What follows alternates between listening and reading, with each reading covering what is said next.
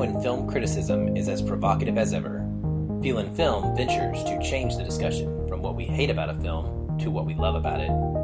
We judge more on emotional experience than technical merit, because every movie makes us feel something. Hey listeners, and welcome to the penultimate episode of this edition of Book to Movie Month. For our last main episode, we are looking at the S.E. Hinton adapted story, The Outsiders, directed by Francis Ford Coppola and starring a who's who of then rising movie stars. With me tonight is a rising star himself, recently joining the Seattle Film Critics Society, my best friend Aaron. Hey man, congratulations. Well, hello, and thank you very much. I appreciate that. It's been a pretty cool thing for this last week and a half or so since the SFCS has gone public or become a finalized actual entity. It's been in the work by Mike Ward, who is the president of that. He was recently on our Lego Ninjago review with me, and he along with several other, of course, local critics really have worked for this for a year plus to get it to where it is now, to where we're starting off this inaugural year. And it's an honor to be a part of that and be kind of one of those initial 25 that are on the ground level of this group and hoping to make it something really unique and special. And I'm super excited for it. Well, I'm super excited for you too. I know it's just kind of blowing your mind right now to kind of have this fast track in the last 8 months. You've become a certified critic, getting to go to all these screenings and throwing stuff on the website and all that great stuff. And then now being part of just pioneering this brand new thing. I'm really proud of you, man. Well, thank you. That means a lot to me. And, since you mentioned throwing things on the website, I'm going to use that as a segue to just touch on a couple quick things before we get into the episode that I wanted to kind of mention during what we've been up to. Is segue a literary word? Oh, yeah. Yeah. Okay. Just making sure. Inside joke. Okay. So what I wanted to say is, when it comes to throwing stuff on the website, what we are doing, we're going to make a little shift, and we are no strangers to changing up format, trying new things. It's something where we never want to limit ourselves and keep ourselves from doing that, because we like to expand and grow and see what works and what doesn't. And one of those new things is I'm going to be writing more actual reviews. So feelinfilm.com will be housing my reviews of movies that I see in theater, movies that I'm seeing each and every week. They're being done in a kind of a unique format where before I see the movie, I'm writing up a little paragraph on what my expectations are and what I know about the film, and then I'm coming out of the movie and giving, that real-time reaction as far as, how I felt about it and were the expectations met. My goal is that through reading what my expectations were and my reactions, that a reader can kind of self-determine whether or not they match up with that. And so they'll better be able to know whether they are going to like a movie or not. Because if they're not going into the movie with the same expectations as I am, perhaps the rest of my review really doesn't matter for them, because they may already be predisposed to enjoy something that I'm predisposed not to. Is that the right word, predisposed? Yeah, I think so. Okay, hope so. If not, I'm failing on our Book to Movie Month with words, and that's not good. But yeah, so short story is that you're going to get more written reviews from me. You can get those on our Facebook page. They'll be posted there. They'll be on the website, feelinfilm.com. There's a tab under Read that says Movie Reviews, and it has my movie reviews and also Steve Clifton, our contributor's movie reviews as well. And they'll be posted on Twitter and such as well. So if you're following us any of those places, you'll have access to those. Fantastic, man. So are these will be brand new movies, right? That came out, nothing in the past, at least maybe the past year and like that, right? No, my intention is not to go backward, namely because with the format that I've chosen, it's really all about going in with, I have to write about the movie before I see it. And so the less I know kind of makes more sense than something that I may have, heard about for the last 20 years. Yeah. And it just doesn't work as well. And I think I just like to focus on newer films, because really what we're trying to do is use the press credentials for good, I guess is the way I'd say it. I have this incredible access I'm blessed to have to see movies before everybody else. And so I want to use that to give my opinion and let our listeners and our readers know what I thought. And so hopefully they can make good purchasing decisions for themselves on the weekends those movies come out. Cool, man. Well, I noticed that on social media you had let us know that you were watching the latest Transformers movie, and I know you may have had some expectations going in. So did you finish the movie? I saw a couple of comments that indicated that you may not have finished it, but I wanted to see if that was something that you actually got to complete. Fantastic question. I do post quite often on social media, so if you're not following me, you can get my tags at the end of this episode, and would love to have you do that and engage. I was talking about Transformers because I wanted something to watch late last night, and it was a little bit late. Well, it was not a little bit late. It was a lot late last night. And I knew that I needed something that would keep me awake. Couldn't be like a slow burn drama. And I was like, well, I need to see this newest Transformers movie. I never got around to it, and I really want to watch the films that I skipped due to reviews. So I threw it on thinking, I've enjoyed all of the movies in this series so far, even the Dino one to some extent. And it can't be that bad, Patrick. It can't. It cannot be that bad. It's worse than that bad, Patrick. It is by far the worst movie of this year that I have seen, which is pretty spectacular, because there's a couple others that I thought were in contention, but it just blew right past them. The odd thing is that nothing works in this movie for me. Nothing. Like, there's not, normally there's something that I enjoy. For example, I watched The Book of Henry just today. There's plenty of things that are wrong with that film, and I can understand the negative reaction that it got when it came out because of what was going on. But there are things that are redeemable in that movie too. It's a 1.5 or 2 star movie, right? There's a couple things worth seeing it for, or interesting. Not the case with Transformers The Last Knight. Editing is all over the place. Stories, there's like 15 of them, and I have no idea why or what is going on. It's bonkers. It is so bonkers. Dialogue, terrible. Transformer design, ridiculous. There's a scene from like Suicide Squad, where they introduce all the characters and they like throw their names up on the screen and take a snapshot for a second. There's a scene where Megatron's introducing the Decepticons. And it is just the stupidest thing I've ever seen. They right off the bat, they introduce us to new characters, and they give us this emotional music and these emotional things that are happening, and they expect us to care. And I'm like, hey, she's been on screen for 2 minutes. I don't care what happens to her. I don't even know her. I don't know her name yet. It is horrendous, and it is 100% obvious that they have mailed it in. I don't think that they're even trying anymore. They know people are going to pay to see it. They don't really care. I feel, and when I say they don't care, what I mean is I really feel that they are not taking the time and putting the resources into trying to develop a strong story. They're just trying to be fast. And it's all based around, hey, what kind of cool action sequence can we set up and come with next? And that'll make them happy. And so there's like 1 or 2 scenes that I got to see that are mildly interesting, I guess, visually, but mostly it was just like Michael Bay on steroids. Patrick, you need to stay away from this, because you might actually try to go burn down his house if you watch this. It's awful. It is awful. And if you listen to me often on the podcast, if you read me on social media, you will know that this is not my personality. I do not bash movies. This one, dumpster fire. Put it in the trash. Don't watch it. Ugh. Well, and there you have it. The next review from Aaron White. Well, I'm glad we did Pacific Rim in lieu of this one this summer. I was not looking forward to it. I jumped off the boat after the I guess the third one officially,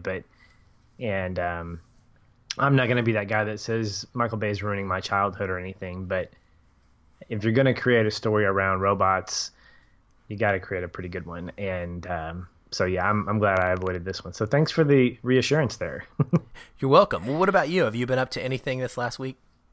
Well, in light of this week's episode, The Outsiders, I wanted to actually visit Francis Ford Coppola's other S.E. Hinton adapted novel. I'd heard about this movie and book for a number of years, being a fan of both the book and movie of The Outsiders. And it's a movie called Rumblefish. This was a movie whose screenplay he was working on in tandem with The Outsiders. And I read a little bit about it beforehand, but didn't really have much of a knowledge about it before going in. And after finishing it, I had just really one question, and it was, what did I just watch? Because this is nothing stylistically, narratively, or otherwise anything like The Outsiders. Okay, so when we start talking about The Outsiders, just know that Rumblefish is nothing like it. Okay. That being said, so it's not a sequel to The Rumble, because that's where my mind first went. Is this a sequel to The Rumble, and Matt Dillon comes back to life and plays? No, because I mean that seems like a logical conclusion. Yeah, and nobody's doing it for Johnny in this one. Okay, just letting you know, it's not like that at all. But after watching it, and after doing a little bit of research on the film and sort of the background about why Coppola was really dead set on doing this, I began to appreciate it a little bit more. And just like The Outsiders, it's got just an ensemble of who's who when it comes to the cast. I mean, Matt Dillon, of course, is in it. Diane Lane, these guys from The Outsiders, but it's got Mickey Rourke, a young Mickey Rourke's in it. Dennis Hopper, Nick Cage, Chris Penn, Lawrence Fishburne, Tom Waits. I mean, these are. He was in the first one. I have to see this. Tom Waits? I think so. I don't remember him being. You keep talking. I'll look it up. Okay, but in any case, what it is, it's about this guy named Rusty James, whose name is said no less than 30 times in the actual movie, and we're talking about an hour and a half. So that's quite a lot of things. He's the younger brother of Mickey Rourke's character, who's known as the Motorcycle Boy, and Rourke's character has gone away for a little bit, and so the movie opens up with Rusty James, who has sort of established himself as this gang member, and he gets into a big rumble or a big fight at the beginning of the film, which ends with the Motorcycle Boy coming back, and the whole movie is really about Rusty James and his relationship with his brother, and how his brother is looking at life as part of being a gang and being kind of the big shot in a different way. He's been to California, and he's kind of perceived as kind of crazy at this point, kind of out of it. And so it's an exploration of their characters and how they relate to each other, and how Rusty James, as the younger brother, wants to be like his older brother, and his older brother is saying, no, what I am and who I was and who I am now, you don't want this life. You don't want to be this kind of big shot, because there's no real hope in that. There's no real value in it. And it's filmed in black and white with the exception of a few key parts. It takes its inspiration visually from like French noir, which I guess was a big inspiration in German film, German noir, which was a big inspiration for Coppola. The story itself, Coppola apparently resonated with it on a personal level, which is why he wanted to do it. He called it the carrot that finishing The Outsiders was for, if The Outsiders was the stick, then that was the carrot, was Rumblefish. And I would recommend it if you're kind of into those weird noir movies, because I think it's more of an experimental film. The narrative is not really that great in terms of being kind of, it's sequential, but it doesn't flow like your typical, decent movie. The cast is great, but the dialogue wasn't quite as stellar as I would have liked. And so if I were to recommend this film, it would be for people who are into that film noir style, that black and white kind of edgy, experimental type way. But the narrative itself was okay. I would just say it's an experience more than anything else. I can't really say it's great or good. I would say that it's worth checking out if you're into those kind of experimental, off-color, literally, films. And It's one that I think forces you to think more about the characters beyond just what the story is telling you. So I would give it kind of a half thumbs up for a recommendation. I don't know if I could do that. That's like a nub at this point, but it's on Amazon if you guys want to check it out. And yeah, so it's Francis Ford Coppola's other S.E. Hinton adaptation, Rumblefish. Awesome. Sequel to Rumble. Got it. I will check that out. Sequel to Rumble. Kidding.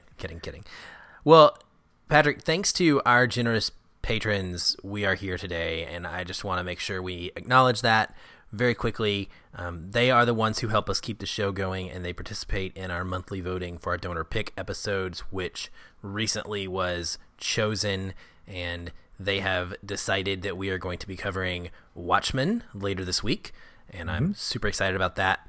So, listeners, if you want to chip in $1, check out the rewards page at patreon.com/feelinfilm. You can see what's available and get in on the action if you so choose. We'd love to have your support as well. With that being said, I think it's time to get into the movie. And Patrick, we are going to spoil this film. First of all, this is from the early 80s, so no excuses. You can go find this movie. And I mean, who wouldn't have already seen this film? It's like almost 30 years old. Aaron. So you chose this. I knew nothing about it at all. And so I'm going to let you do the introductions. Well, this is a movie whose book and movie I was introduced to in junior high. I would think in my small world of social relationships that the people that know this movie were introduced to it in the same way. We read the book in junior high. We followed it up with the hour and a half theatrical cut. And I say that because there was several years later, there was a version of it, a director's cut called The Complete Novel that came out, which in my opinion adds a lot narratively, but takes away from because of some of the musical elements that it throws in there. So for this podcast, I think I recommended that we just looked at the theatrical cut. So anybody that's seen The Complete Novel, you can talk to me about it on social media and we can hash out why it was great or not. But this was a movie that I was introduced to in junior high, like I said, and I actually hadn't seen it in several years. I'd seen it since junior high, especially when I bought it. I watched it, obviously.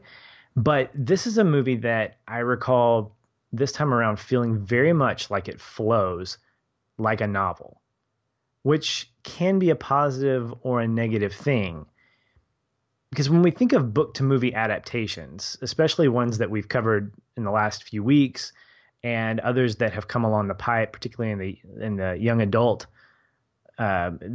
phase of movie adaptations, we don't ever really think about there is the thinking about, oh, the book was better because it included this, or the movie wasn't as good because it didn't have these things. We can make those comparisons, but when I make a statement like this feels like it flows like a novel, really it stems from the writing more than anything else. It feels like I'm turning pages every time I'm watching a scene with these characters. I feel like I'm just, okay, chapter 2, okay, chapter 3, okay, chapter 4.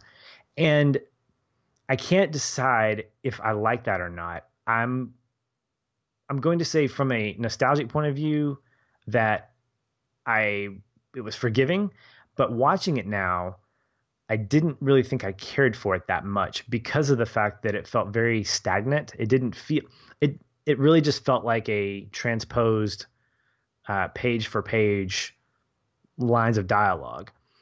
That's not to say that the story wasn't good. It just felt very different from other things, from Silver Linings Playbook or The Perks of Being a Wallflower, where you incorporated music, you incorporated different, I don't know how to describe it, different other elements that maybe it had to do with the fact that those were more recent films that incorporated a lot more technologies, maybe some more up-to-date directors. Maybe it was because Coppola wasn't really keen on doing a movie like this until he was kind of just shouted from the rafters from students saying, hey, you should do this movie. It also could have to do with the fact that its author, S.E. Hinton, actually wrote this when she was a teenager. So there are a lot of factors that go into that. And so while I didn't necessarily love it, I still enjoyed it quite a bit. But this viewing really amplified that, man, this feels like I'm reading a book, you know? Yeah. No, I felt the exact same way. And I don't know that I even knew how to articulate it. So it's great to hear you explain it that way, because for me, that puts it into focus. And that is exactly the experience that I had. It didn't seem to feel like a fluent movie in the way that I'm used to. Mm-hmm.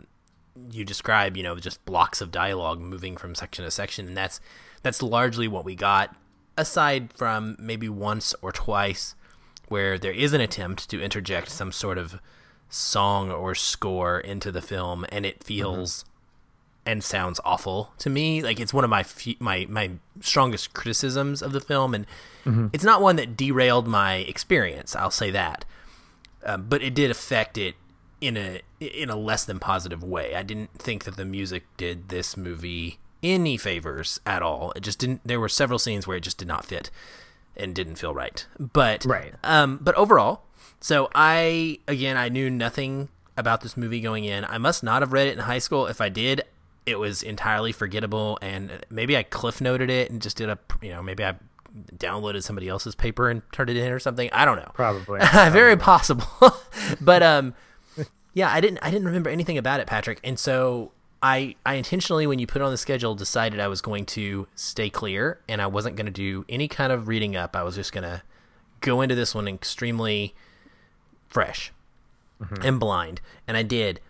And the cast blew me away. I had no clue that this is what I was going to get. So when they start showing up, it was just about the first 20 minutes was just me kind of geeking out constantly, going, oh my gosh, oh my gosh, and oh my gosh, they're going to Patrick Swayze's house, like, and why is Tom Cruise there? And like, I mean, I was losing my ever-loving mind, placing all of the actors.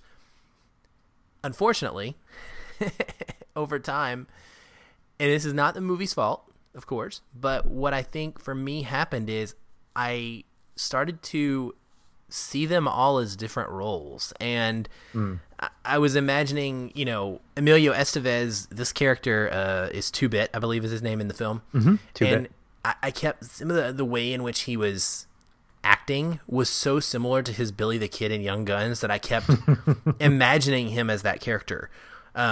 C. Thomas Howell is a classic 80s like star and doesn't have the most famous name, but my goodness, he was in everything from the 80s that you can imagine, kind of like the Coreys. Yeah. And so, him, it was hard for me. It took me about half the film before I stopped thinking that Ralph Macchio was going to crane kick someone as Johnny. And eventually I got there. Tom Cruise, shocking. Not really even in this movie, but like maybe 5 minutes. I mean, he's got almost no dialogue. Matt Dillon, seeing him on screen made me want to rewatch Wild Things. It was a really weird experience for me. I just kept kind of movie hopping for a while. But once it fell into its groove for me, I did really enjoy it. And I'm glad I watched it, because I think that although the story is somewhat of a plot that we're used to, we're familiar with, this is Romeo and Juliet, this is West Side Story, these are not new themes of two gangs who are rivals coming together and fighting over something. But I love the way it was explored, and there was more, I think, to the relationships within the characters. So the Pony Boy and Johnny relationship specifically, that elevated this film and made it kind of special and unique for me. And it was really cool to finally, I can now say that I understand what it means when people say, stay gold, Pony Boy, stay gold. I always never knew what that meant, and I would just kind of nod and act like, yep, I'm with you, but I had no clue. Now I know. Well, I'm glad you are now well informed and in the know, and now you can be one of the cool kids. The cast is phenomenal, as you mentioned, and the fact that they're young. These are, I mean, not just young as their ages, but young in their careers. A lot of these guys were going to become breakout stars. I don't know. In this movie released in '83, I don't believe anybody, but possibly Matt Dillon and Patrick Swayze were big names at that time. I don't think Cruz or Estevez or Macchio, any of those guys had made a name for themselves. And so, yeah, it makes perfect sense that when you're watching it in 2017, you're going, look at that, the Karate Kid's hanging out with one of the trash guys. And, oh, yeah, I'm wondering if Ethan Hunt's going to do anything crazy here. Oh, I'll bet you we're going to get some Dirty Dancing here in a little bit. So that stuff went through my mind as well watching this. And it's always going to, because I'm always going to equate those actors with their big breakout roles, or with some of these guys have tons more than others. But the thing that I appreciate about this is the fact that these actors, as much as they could, carried the dialogue. I began to fall in love with them as characters, particularly with Ponyboy and Johnny. The interesting thing between Ralph Macchio and C. Thomas Howell is that obviously in real life, these guys weren't that far apart in age from each other. And the book and the movie subsequently portray Johnny as the older of the two.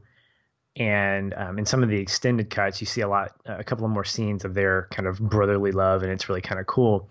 But I think you mentioned that The Outsiders is sort of we've seen we know Romeo and Juliet, we know West Side Story, and it's funny because I had this conversation with somebody about that comparison, and I sort of defended it by saying it's part of those. It's part of Romeo and Juliet, and it's part of West Side Story. But West Side Story is really an up-to-date musical version of Romeo and Juliet. The Outsiders is not about Ponyboy and Cherry. It's not about their relationship. Yes, it's about rival gangs, but there's something else that comes through in this. Cherry, I think, is I think she's a kind of not crux, but she's kind of a pivot for that. She's kind of a starting point. His relationship with her, I think, begins to unpack this theme of understanding who we are and understanding where you are in terms of how you've grown up, who the people you are that you hang out with, are you identified with those types of things. And so that's one of the big themes that we get here, is this challenge of stereotypes and social status, both internally and externally. So when Ponyboy gets introduced to Cherry, there's this starting gun, essentially, of a relationship where we start to see Ponyboy is a grease, but he doesn't necessarily want to be identified as that. Or he admits that he is, but you see some kind of regret in him. And Cherry is a Sosha, and she wants to be known for more than that, even though she kind of can at this point. And so I really love the fact that we get that pivotal moment with them at the drive-in and such kind of with some levity there.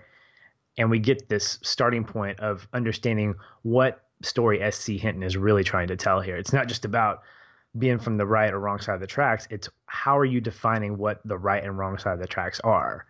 And I think she begins to create a little bit of ambiguity with that, with this beginning relationship. Yeah, I agree. And, honestly, I would have liked a little bit more from her in the film. I respect and enjoy the fact that they don't overdo her and they don't turn it into a romance. I like the fact that the story is not centered around Johnny and Cherry, and that's the reason. Ponyboy and Cherry, and that's the reason for the fight. Yada yada yada, etc. Mm-hmm. I mean, it kind of is in a way, but not really. If they'd done that, it would have been much more of just kind of a retelling in a different era. And so she's used in a great way because she only comes back once. Is it once? I think it's once that she comes back at the end of the movie and has kind of a nice little line of dialogue. And, that's about it. There's nothing that is sustained from that relationship. But yet, like you said, it's kind of a marker for him internally in his growth period and how he's going to change and go forward. Right. But I really just enjoyed the relationship of Johnny and Ponyboy. And to an extended way, adding Dally into that mix, because as a character, he's fascinating to me. He gives us that greaser who's older and been through it, and so they can see in him what they're going to become in a lot of ways if they stay on this path. And they both sort of have this duality of looking up to him, but also not wanting to be that, like you mentioned. But then, I started off the movie, I hated him, and I was extremely frustrated with what was happening in the opening scenes with him and kind of forcing himself on Cherry. Some of the things he was saying, I was a little shocked. And I was like, man, is this, like, why are we putting this character in here? But then, sure enough, the moment that they're in trouble, they go to him, and he is nothing but a helper. Like, he is taking care of them. He is protecting them. He is actually genuinely looking out for them and in his mind, trying to do what is best for them, to protect the rest of their lives. And I immediately became empathetic for him, And so I really resonated with his character and the way in which his character interacts with those two throughout. And so I thought that was great. Yeah, Dally's an interesting character. Matt Dillon, I think he personifies what the 50s are, or that kind of punk kid. I've seen him in this. I've seen him in a movie called My Bodyguard where he plays a thug. And he in Rumblefish, he's the same kind of guy. And he's just the epitome of what I would consider this gang leader, tough. And know this, I'm going to use another quote, literary word here, but S.C. Hinton, in her book, you'll hear the word tough spoken a lot in the movie. Like when Johnny mentions the Mustang, he said that car's tough. She actually describes it in the book as being spelled Tuff, which means cool. So she actually gives it it's a derogatory term for cool. So when you hear it in the movie, when somebody says, man, that's tough, it's not that it's like, strong or whatever. It's just that it means it's cool. And so Dallas is one of these guys who he really epitomizes what it means to be tough. But at the same time, and you mentioned this, I think, yes, he has got a big brother protection kind of attitude towards Johnny in particular. Like Johnny feels like his little brother, but only to the extent of his upbringing. Like, he assumes that anyone who's not a greaser is out to get him, and who's an enemy. In fact, I love that opening scene where Ponyboy and Johnny meet up with him, and he goes, "It's early," and like, "What do you want to do?" He goes, "Nothing legal." And they go walking around, and they find these kids playing cards in a lot. I know. And he goes, "I don't like kids.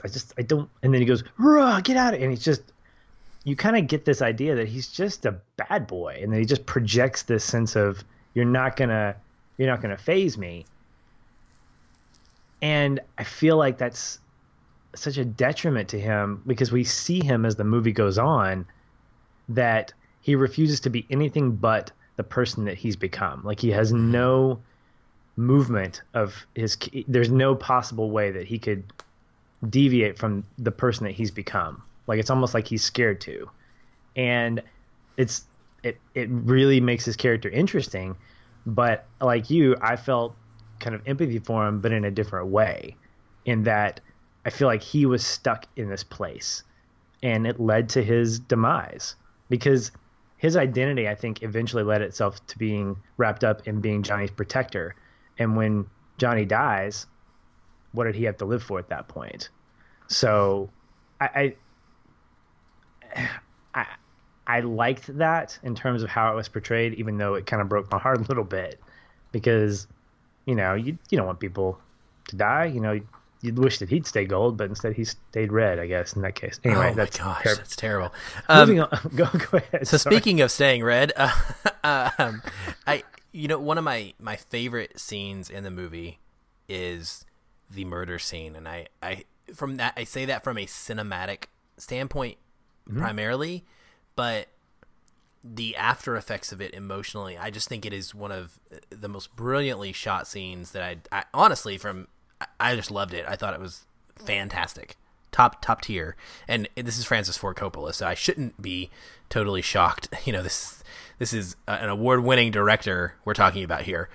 And it's the fact is, like, with Ponyboy being drowned, right? Or I guess they're not probably trying to kill him, but they're, pushing his head underwater, and you really get that sense of claustrophobia and fear from that. And then all you see is Johnny kind of shaking and trying to decide what to do. And then we're back to that scene with Ponyboy's head in the water, and the way that we know something has occurred is all of a sudden we see red into the water and start to span out, and that's our visual cue of what has taken place. And so it's all done without words.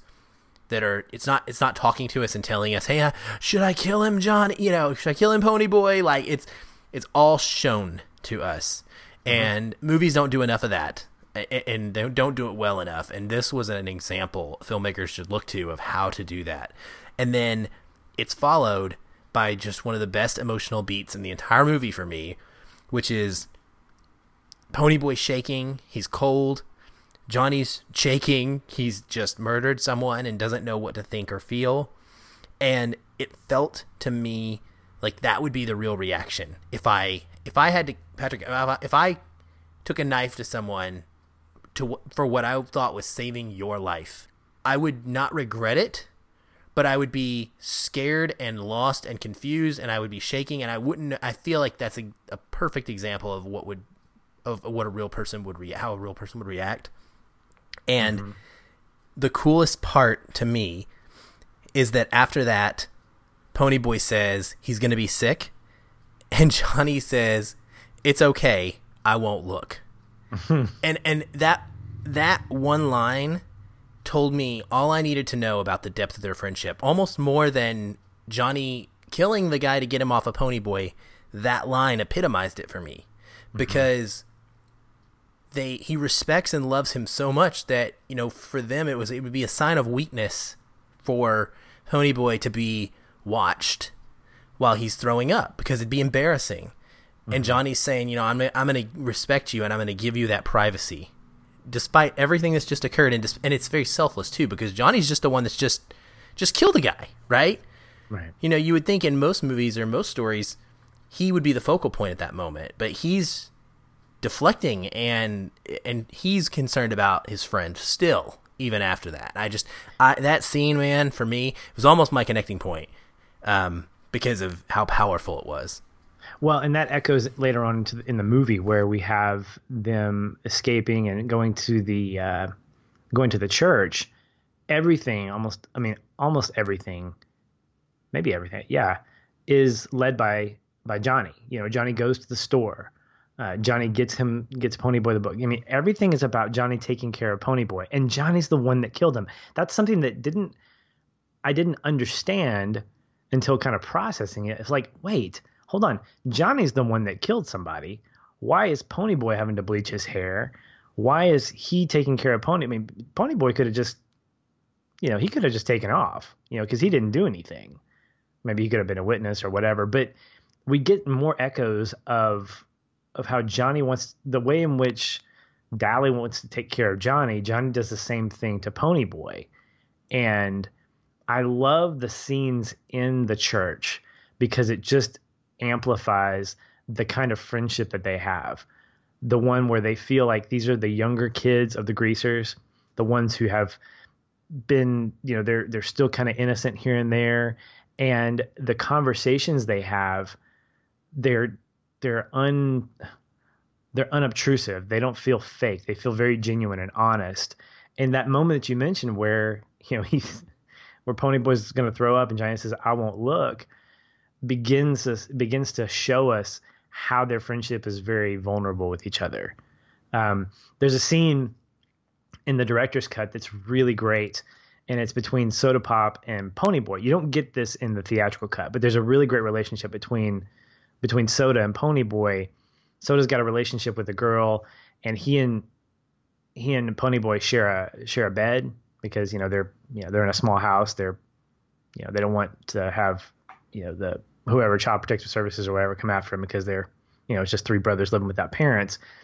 But at one point, Soda Pop says, "Hey, are you cold, Ponyboy?" And he goes, "Yeah." And he just leans over and he just embraces him to make him feel warm. And in today's cinema days, that could look weird or feel weird or whatever.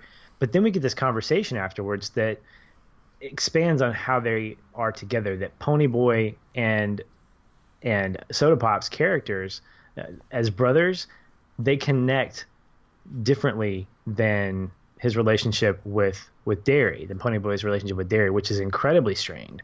And we see that from the beginning of the movie, and we see it kind of come together near the end.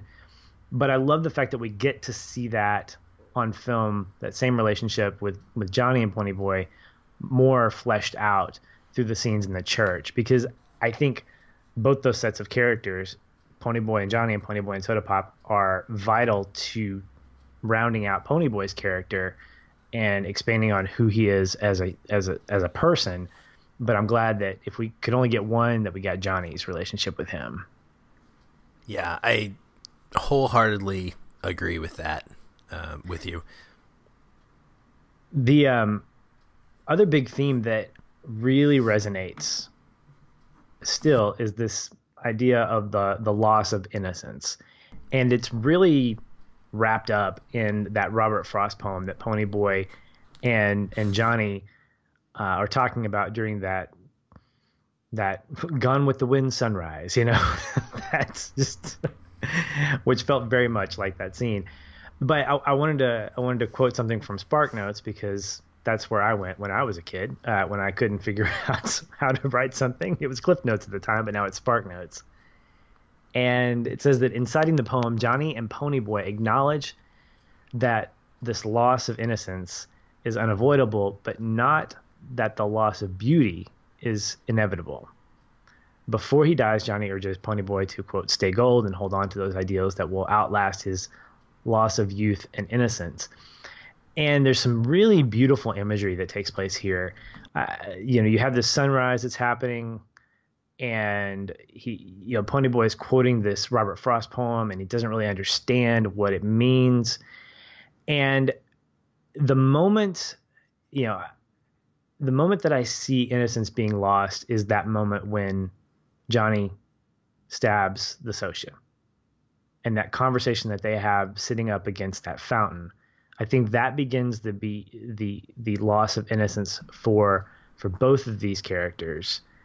And I think that's when the movie really starts to take shape, for me at least, because then knowing that going into it, knowing that theme is going to play out, I think I saw significant changes happen over the course of the next hour or so in watching this. Did you pick up on that idea? Yeah, to some extent. I think the cool thing about, if you simplify it down to just stay gold, Ponyboy, stay gold, or just the simple words of stay gold, is that it can be read in many different ways, mm-hmm. right? And it can mean something different to each person that is, connecting to that poem or connecting to that ideal. And so I do agree. For me, I kind of read it more as all good things must come to an end type line. And I feel that, by the end of this, they realize they can't remain forever unsullied or free from the harsh realities of life. And so it's exactly what you're saying. I do think that that's when it happens. I think, that's the turning point, and they realize life it's A, never going to be the same again, and B, they're 16 and 14 or whatever their ages are. Like this is an extremely pivotal moment for them in their lives, and it's powerful, but it does set them on a different path, of course, to engaging in a life that they want to live versus just doing something because it's what they've done. The second part of that, I would say the next step, is the cutting of the hair, mm-hmm. because it's it's shedding a symbol that you have latched onto and identified yourself with. Yeah, great point. And I don't think that Ponyboy can embrace his self of his poet side, so to speak, without doing that. And he needs Johnny to usher him through that. Like, Johnny is the catalyst that drives all of that change, and in so many ways. And that's part of what's so tragic about it to me, is it's almost like Johnny has to give his life in order to set Ponyboy up to be the person he can be. Yeah. Does that make sense? Oh, absolutely. And it's what spurs him to start writing that essay. Yes. Because, again, I'm going to refer back to the director's cut. There's a scene near the end of the movie where he's talking with the principal or with his teacher, and his teacher understands that, he's dealt with this tragedy, and Johnny's died and Dally's died. And so his teacher's like, listen, why don't you just give me an essay, and we'll tack that up as your final grade or whatever. And he says, well, what kind of essay? He said, well, just a personal experience. And again, that plays right into the novel, but what we get is this picture where we realize why Ponyboy is writing this essay, what he's writing. He's not just writing a book. He's not just writing The Outsiders. I mean, he has a purpose. It's to tell a personal story, but I think you're exactly right. He wouldn't have been able to put pen to paper, literally and figuratively, had Johnny not spurred him on with that letter. That letter wouldn't have existed if Johnny hadn't passed away. I think had Johnny lived, I don't think that letter would have had nearly the amount of impact that it did. And what I loved about that letter was that it was so full of optimism and so full of hope that I think that letter reminded him to stay gold, in that he's saying, he wasn't saying don't lose your innocence, because that was gone. I mean, the moment that he witnessed murder and had to hide out and do all those changes, I mean, he was growing up. His innocence was gone. But it's the ideals, the things that he could hold on to, because he had the power to do that. He has the power to look at the world differently than his brothers, look at the world differently than Cherry, look at the world differently than Johnny and Dally, all those guys. Yes. And Johnny was empowering him to do that. And I think that's why that moment is so amazing, because it's like he was giving him permission to do it, albeit through his death and through that letter, but he was still giving. And, sometimes we need to be given permission. That's kind of where I hit personally, is I need to be given permission to do something. I need to be released to be able to do this or that. And I thought it was beautiful. Yeah, I did too, man. It's definitely one of my favorite moments, and I think it's the point of what the film is really built around. That relationship leading up to that line, to me, is what this movie is. If I wanted to watch it again, it would be because I wanted to feel inspired about latching on to those golden qualities that I have, or that people have expressed that I have, that I should embrace. And so, yeah, it's great. Just to point this out, I really like that this movie is like 90 minutes long. Not enough movies are short and to the point. And you were mentioning earlier about the director's cut, and I know we went back and forth and then eventually bailed on it because of the extra stuff you said really wasn't necessary. You can tell a good, succinct, full story in 90 minutes. Mm-hmm. And this is a good proof of that, and I wish more directors would not be afraid of a shorter length and runtime versus bloating it with unnecessary extra relationships that may not get paid off. Mm-hmm. Also, one thing you mentioned that I wanted to touch on was just the Gone with the Wind scene comparison. Holy moly, did I have a flashback moment when they were quoting the poem. Just everything about the comparison of these two stories, Gone with the Wind and The Outsiders, I think is really neat. Of course, they put Gone with the Wind, the book, into the movie. Sure. And I think that was, and she's probably put it into the book as well. It's probably intentional, but it's nice because you have Gone with the Wind, which is Yankees versus Confederates. Mm-hmm. You have The Outsiders, which is the Soch versus the Greasers. Both of these are essentially civil wars. One is a civil war in a country, one is a civil war in a city. These are two different groups. One is usually referenced as, more the haves, and one's the have-nots. The wealthy and, the less wealthy, or the more, not necessarily less wealthy at this point, but when we're talking Yankees and Confederates, it would be more like more refined versus traditional. And then, much like Gone with the Wind, you also have these cross-faction relationships in Cherry and Randy. These kind of characters that are on one side, but sympathetic to the other side, and see that there can be a path to coming together. One of my favorite moments in the movie is there's a scene at the diner where Ponyboy gets into the car with Randy, and Randy is just some random soch that is only there like once or twice in the movie. He doesn't, you don't really see him much other than this. And Randy says to him, when this is over, Greasers will still be Greasers, and Soch will still be Soch. And then he says something to Ponyboy when he's leaving. I wish I'd written it down. I forget what he calls him. He says, see you later, Grease. Yeah, he says, see you later, Grease. And then he says, hey, and he rephrases it. He says, kid, instead. And I just thought that was such a cool moment, because to me, that's like a planting of a seed, right? Mm-hmm. It's one little small step. And because these two groups are never going to come together magically on one night. They're not going to suddenly decide that they're best friends and get along. But that kind of act, that one moment, the couple of lines of Cherry sticking up for them, like those are the things that start to bring people together. So anyway, those characters to me are reminiscent of characters in Gone with the Wind. And then the cinematography, I can't be an accident. I mean, the way that scene where he's quoting the poem is shot, it is exactly like Scarlett O'Hara and the famous, iconic "As God Is My Witness" scene from Gone with the Wind. So I really thought the comparisons were cool and a neat little added touch that weren't overpowering to where it distracted me, and it made sense.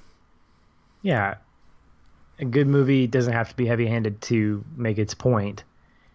And I'm glad that we're covering this movie, particularly this week in our nation's history, with a lot of what's happening with our president's comments and how it's affecting the NFL and the kneeling with the national anthem.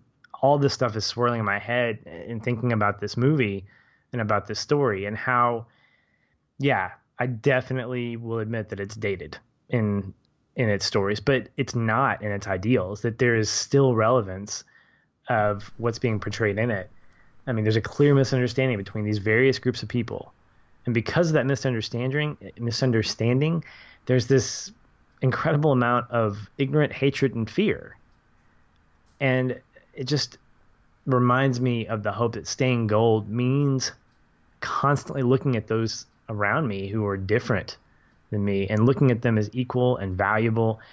And we get glimpses of that in this movie. We get that relationship with Cherry and Ponyboy. Not that romantic relationship, but we get that you aren't just a Grease and you aren't just a Soch, that you're a girl and I'm a guy, and we are a couple of kids just trying to figure out how to live this life. I think what's most impressive to me is that S.E. Hinton, as an author, who, by the way, makes a cameo herself, she's the nurse that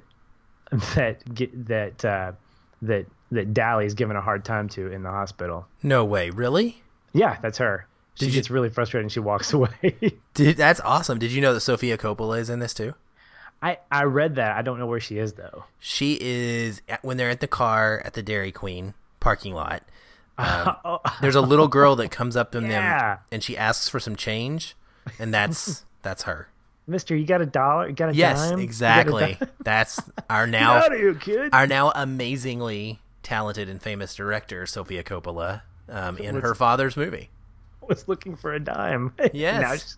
Now she's found more than one in her. She's got plenty of dimes now. She's got plenty of dimes. Exactly. Sorry to derail you, though. No, that's okay. But I've become more impressed with Hinton as an author because she was writing this not to be some great author, but she was writing what she knew. That's the big thing. Something that I'm trying to latch onto as a aspiring writer is to write what I know. And so the first question I ask myself is, well, what do I know? What are the things that I can write about? Well, she knew what it was like to be a teenager, and she wanted to write about moments of teenageness and not just teen angst, but what it meant to grow up in the 50s with gangs and rumbles and smoking and all these things that were at the time of this writing, at the time of this book, were very edgy things. I mean, we can look back on The Outsiders and go, hey, yeah, ooh, they're smoking, ooh, crazy, whatever. But at the time, these were very edgy things. And she wasn't just trying to be edgy for the sake of being edgy. She was just trying to tell an honest story about what it was like to be a teenager. And I'd like to believe that she captured that. I didn't grow up in the 50s, so I don't know. But it's something I think I want to ask my dad. He grew up in the 60s, and I want to say, hey, you've read The Outsiders, or if you haven't, read The Outsiders, and tell me, is she capturing that? And I think that's incredibly bold. The moment that you mentioned earlier with Johnny and Ponyboy at the fountain after Johnny kills the Soch is a very innocent thing. It's a very teenage thing. It's like, oh my gosh, you mentioned earlier, that's what you and I would do if we were teenagers. We'd just be freaking out. Oh my gosh, what did I do? Mm-hmm.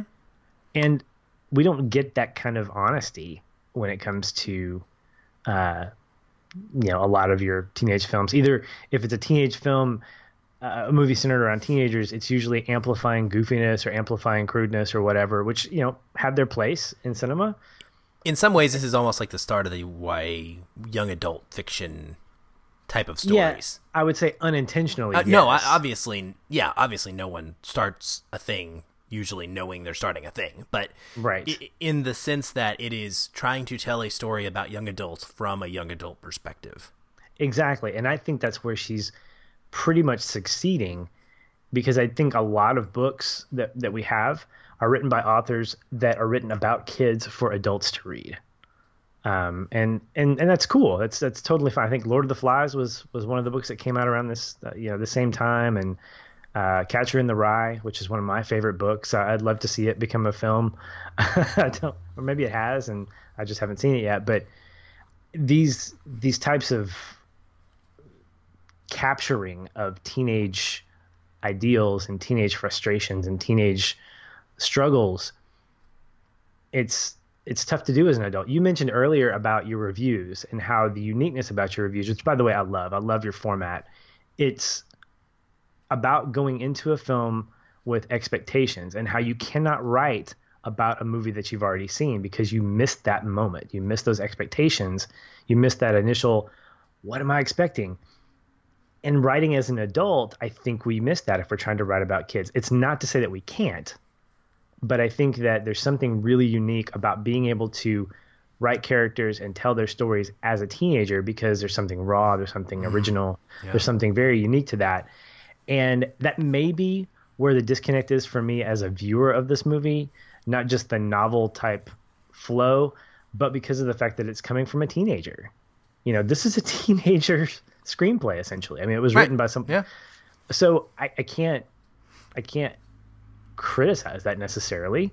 Right. And so lots of admiration towards her as an author. But anyway, moving on.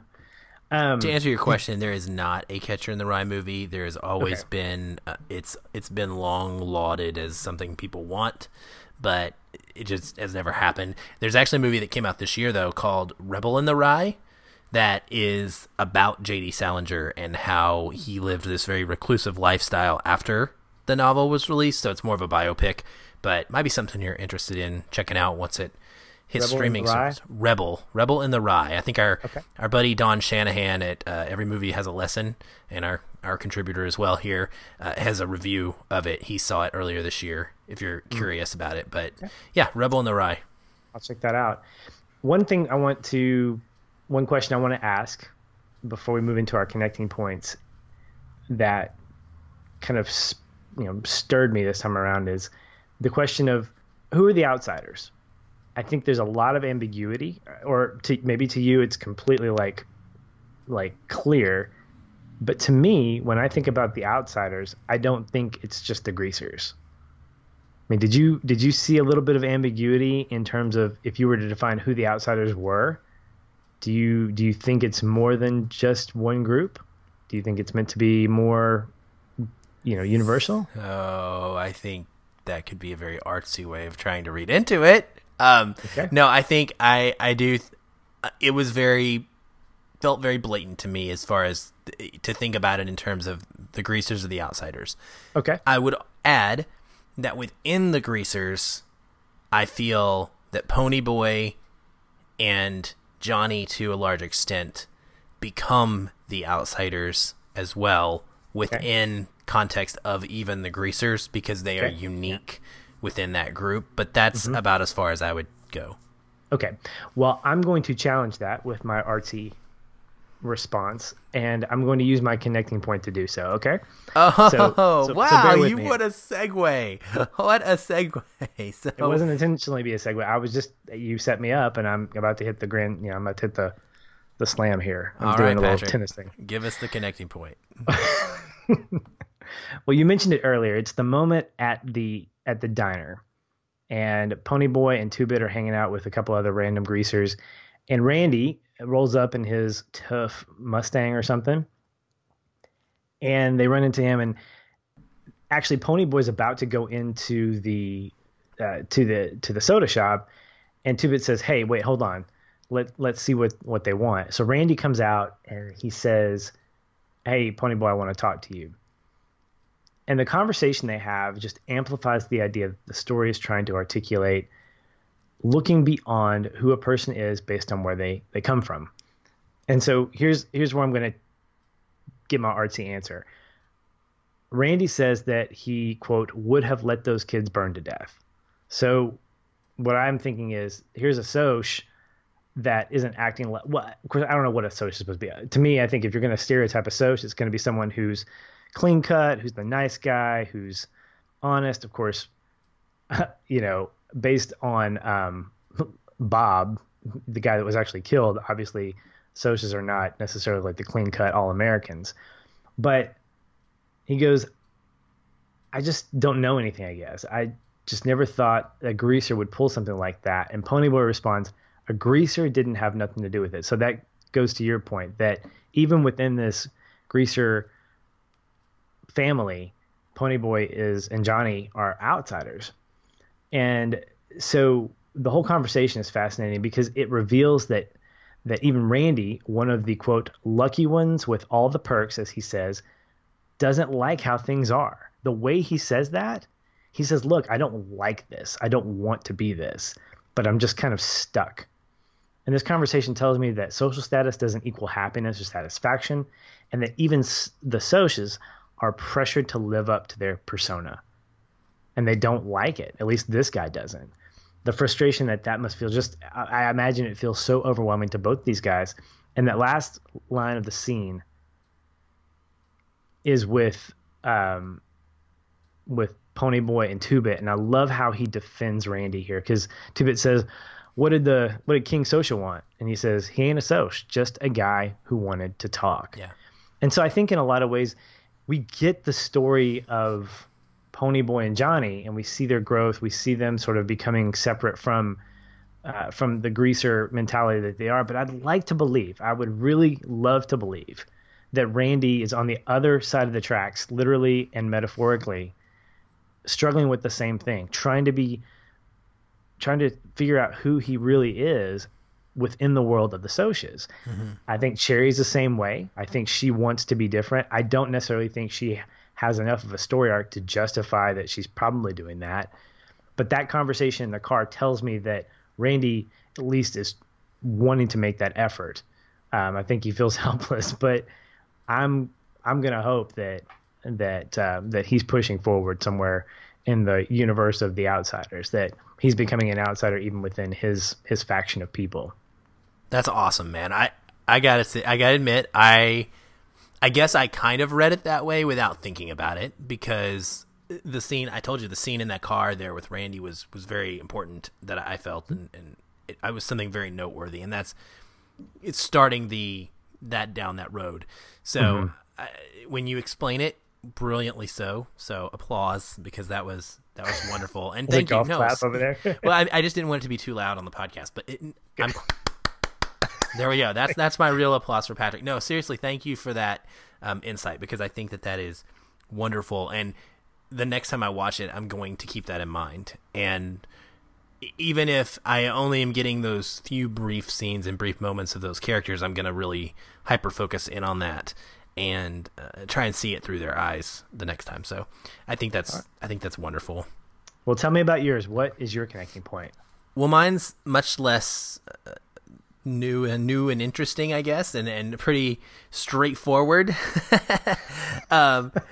No, mine is... Hey, a story can be great at 90 minutes. You can tell a connecting point that doesn't have to be incredibly, life-changing. My favorite connecting point is the moment when she throws soda in his face. No. Yes! Okay. I love that, too. So there's two scenes that tie together that really did a number on me and were the moments that I got brought to tears, frankly, if I'm being honest. So it starts with the scene where Pony and Johnny are at the hospital, and Johnny is telling Ponyboy that he no longer wants to die because 16 years is not enough life to have. There is a genius way in the framing of this scene, and this is Coppola's talent at work. But what we see Johnny's face, and he's laying down, right? He's in his stretcher. We can see the burns on his shoulders and on his chest that he's taken on, and he's describing to Ponyboy his injuries and that he can't walk again as part of this as well. And the way the camera is faced, then in the top left of the screen, we see Ponyboy looking down into the camera as well, but in a way that is very, very purposefully not directly looking at Johnny. Their eyes are not meeting, and this is part of what brought me to tears. Is they're both going through this, and Ponyboy knows that what he's saying is true. His friend is crying out like, I don't want to die. They both know he's probably going to die, and yet again they're having a hard time. Like, they can't look at each other, and I don't think it's not in a negative way, but it's in a like, I can't handle it kind of way. And the impact of this scene to me becomes even more powerful later when it gets connected back to Johnny's letter that comes to Ponyboy. And I'm going to read the letter because I think that his letter to me is just the epitome of this movie. And most of the times the climax of the movie is not where I come to my connecting point, but in this case, it was.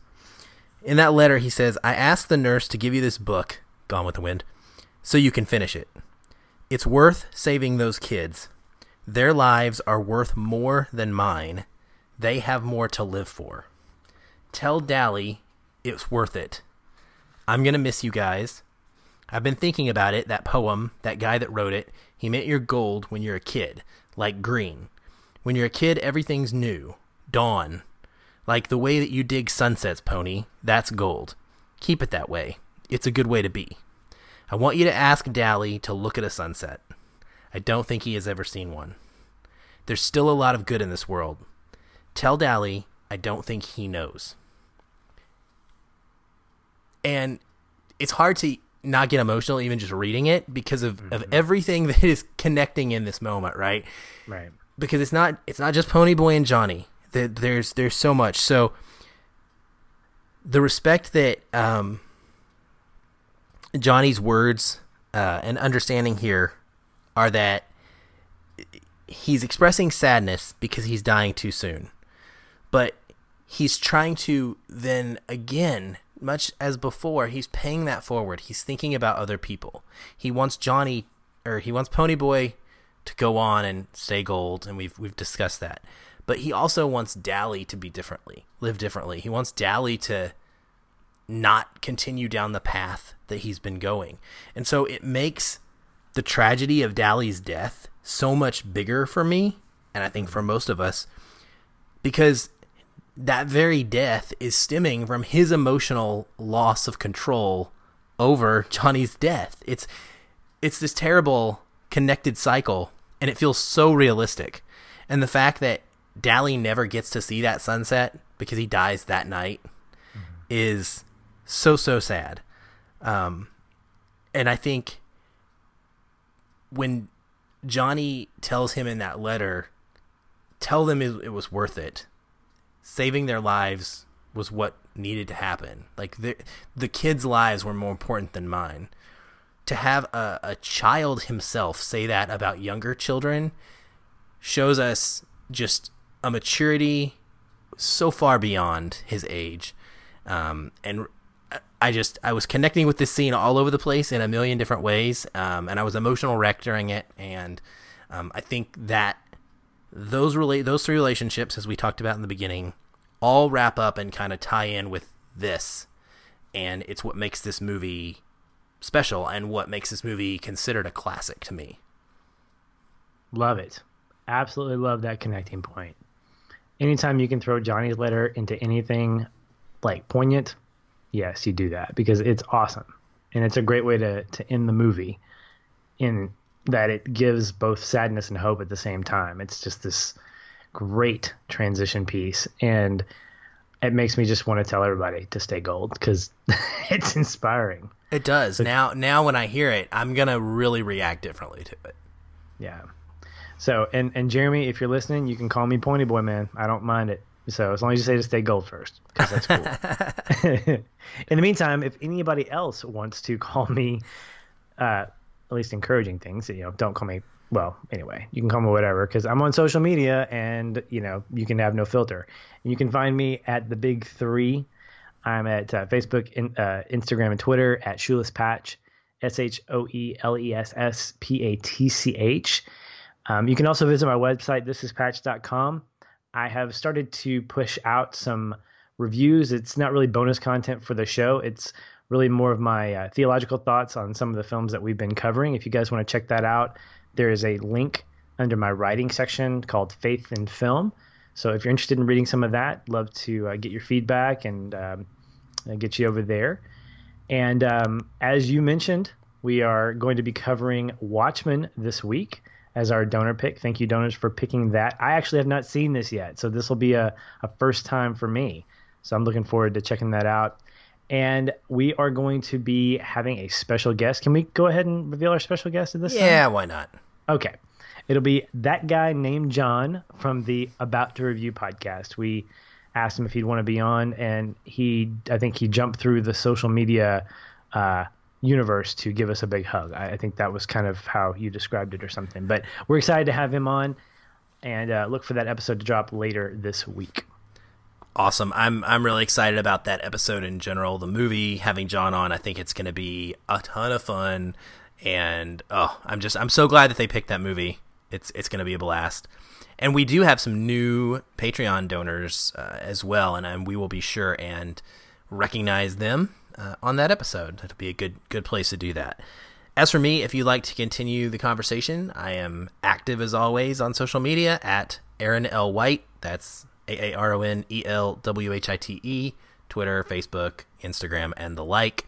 You can also find me tweeting from the Feelin' Film Twitter account. Facebook group. We preach it. We talk about it. We go there every single week, but there's a reason. It's growing.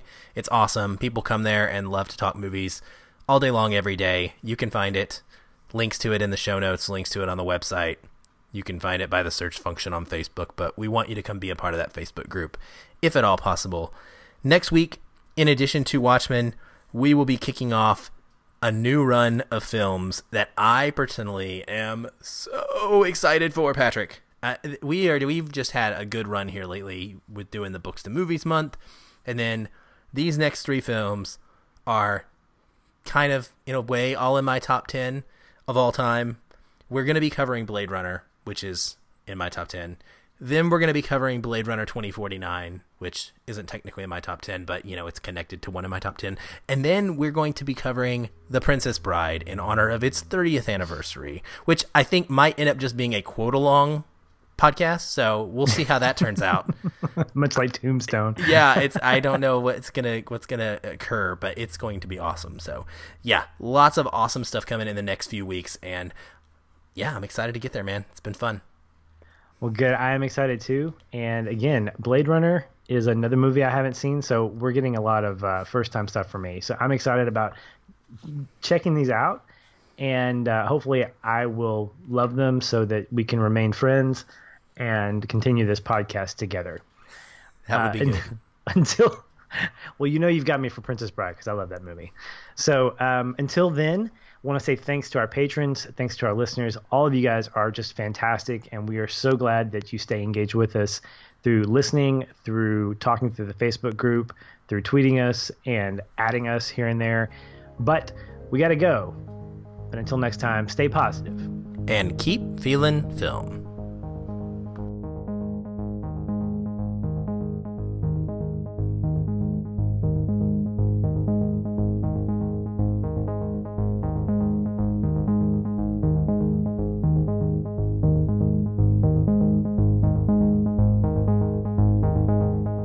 Shut up.